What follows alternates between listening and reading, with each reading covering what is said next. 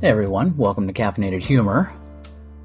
You know, there's a fine art to sarcastic humor, but you have to protect against just kind of wallowing in sarcasm too long. Nietzsche once said those who hunt monsters have to protect against becoming a monster themselves. Sarcasm goes much the same way. You stay sarcastic for too long, you become sarcastic, like 24/7. And this is one of my favorite phrases. I use it on this podcast a lot. It's like you turn down this street and now you live there. I mean, I used to think of it as, it's like when somebody tells a dirty joke and people go, oh, you went dirty there.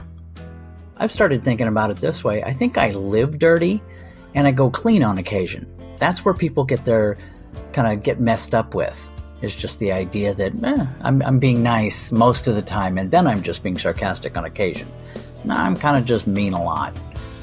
I'm not happy about it. I'm not thrilled with it. I'm not even bragging about it. It just kind of is what it is. But it also is interesting when you get proven wrong. When you start to see something that, in the long run, you didn't see coming, but it's a nice kind of reminder that, hey, despite the fact that I am convinced I know everything, I don't. And it's interesting having that thrown back at me. Like, not just a disagreement, but just an ironclad, here's why you're wrong. You know, it's fascinating. It doesn't happen that often, but when it does, I take it for the lesson it is, and I'm grateful. And then I move on and I shit on something else. It's kind of an interesting thought. If you shit on everything, you're going to get shit on your shoes. So, be selective. You're going to shit on somebody? Make it a very, kind of like pick your targets. Like I always say, I don't pick on people who don't play the game. So if somebody says, good morning, Will, I don't automatically spin around and give them something nasty. It's like, wait until they give me a little something. Hey, Will, do you realize that it's like, okay, now it's on. You joined the game, and now the game is to be played. For those that don't know, this podcast came from a blog that I wrote for quite a while. In fact, I think it's approaching 10 years now, but over 700 posts. It's a lot. And once you write that much, just in the vein of being sarcastic and not necessarily mean, but mean does happen as a byproduct of it. It's like when they smelt oil. There's a product that comes out of that called H2S. It kills foliage instantly. It destroys your sense of smell, and you smell rotten eggs for a few seconds, and then you smell nothing, and then about 30 seconds later you just fall to the ground unconscious. But that's a byproduct of smelting oil. It's a horrible thing, but it's a byproduct. Same thing with sarcasm.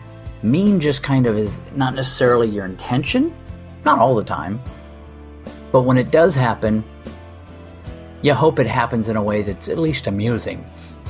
And when it comes to a podcast, you want something that just kind of rolls off the tongue, sounds like a clever line, and a lot of times taking what was written in print doesn't necessarily do that. But podcast is kind of based on people watching. People watching with a vile, sarcastic mind. When you watch people long enough, you see a lot of things about them that perhaps everybody else didn't even notice, simply because you know what to look for.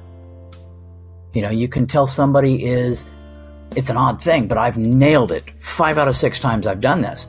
You can tell somebody that's very happily married. You can tell somebody that's looking around. You can tell somebody who has a spouse that cheated on them. And it all has to do with their body language. There's a TV show called The Mentalist where he does this nonstop. And it is fascinating, but you also realize that he simply is paying attention to things that most people don't.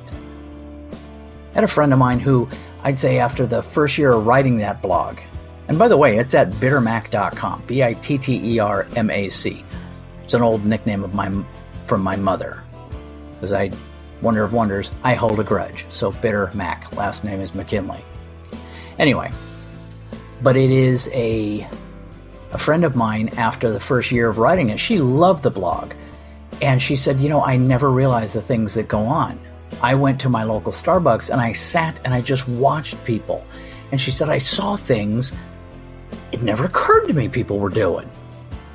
It's like, yeah, it just kind of, when it becomes your hobby, you spend a lot of time doing it, so you're more likely to see stuff that other people don't.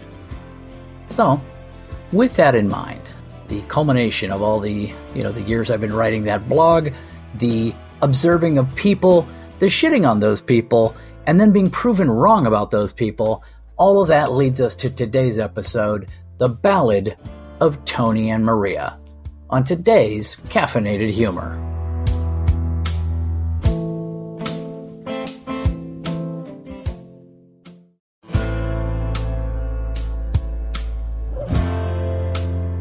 I'm in an odd place. Not physically, mentally. Kind of a calm before the storm. I'm sitting in the outdoor patio of a fast food place, watching the 1979 epic film Mad Max on a tablet. It's an amazing film. If you get the chance, watch it, but it's spawned like about, 4 or 5 sequels. The latest was Mad Max Fury Road with the amazing actor Tom Hardy in it. You get a chance, watch it. I love watching movies on tablets, especially where I'm not supposed to, and that's where headphones come in. Mel Gibson, by the way, was and is a badass. I put the was in there simply because he's known to be a vicious drunk, an anti-Semite, and kind of an out-of-control rageaholic. So Mad Max kind of became Mad Mel. But this isn't about him. I'm writing about them. Tony and Maria. Now, I was writing the blog that the podcast came from for quite a while, and hands down, the most popular post I've ever written was one about 2 teenagers that had 2 kids together. Now, since I originally wrote this piece, there's one podcast or one blog that has passed it up in popularity, and it talks about Mickey Rooney, the size of Mickey Rooney's dick. You people amaze me. You're just closet pervs all over the place. But anyway, this blog that became a podcast was called I Just Met a Girl Named Maria. And it was kind of play on words from West Side Story, but I theorized that they would have a lot more kids before they were through. And what the hell would we be doing for these kids? I'm going to end up paying for these kids. There is no hope. The future is dead. It was a pretty dark little blog. And then an extended Cadillac Escalade pulled into the parking lot. It's a big car. It's bright white, with spinners. And then the door opens, and the occupants get out. And their kids, child after child after child, exiting the car. Like a clown car, but a really expensive one. 9 kids in all. And then the parents got out. I would call it and say either definitely late 20s, possibly early 30s. Mom looks amazing. Dad does not look like he's being destroyed by the extreme overtime necessary to pay for all these kids. As they walk around the front to order, the kids hit the seats.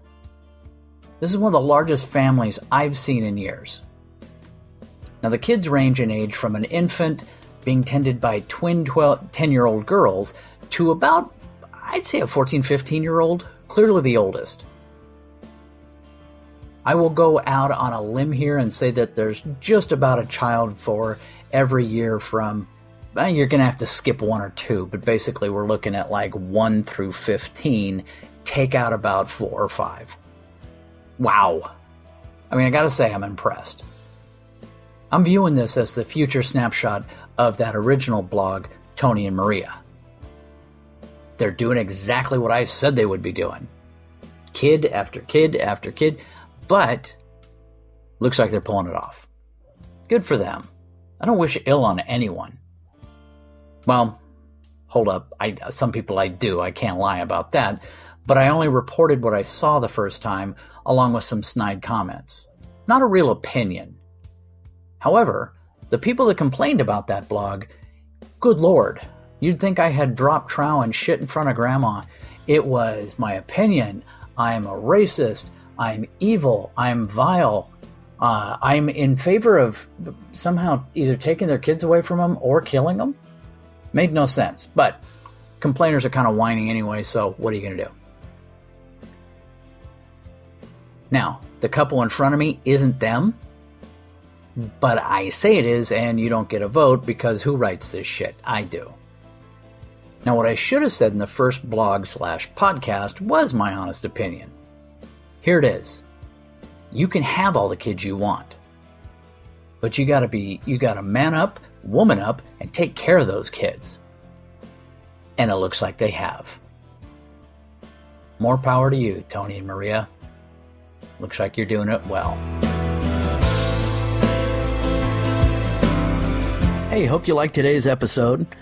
Like it, subscribe to it. Hell, there's a link around here to help support it. But most importantly, listen to more episodes. You can also go to Amazon. You're going to find a series of books under the name Caffeinated Humor based on the podcast. Take care and have a great day.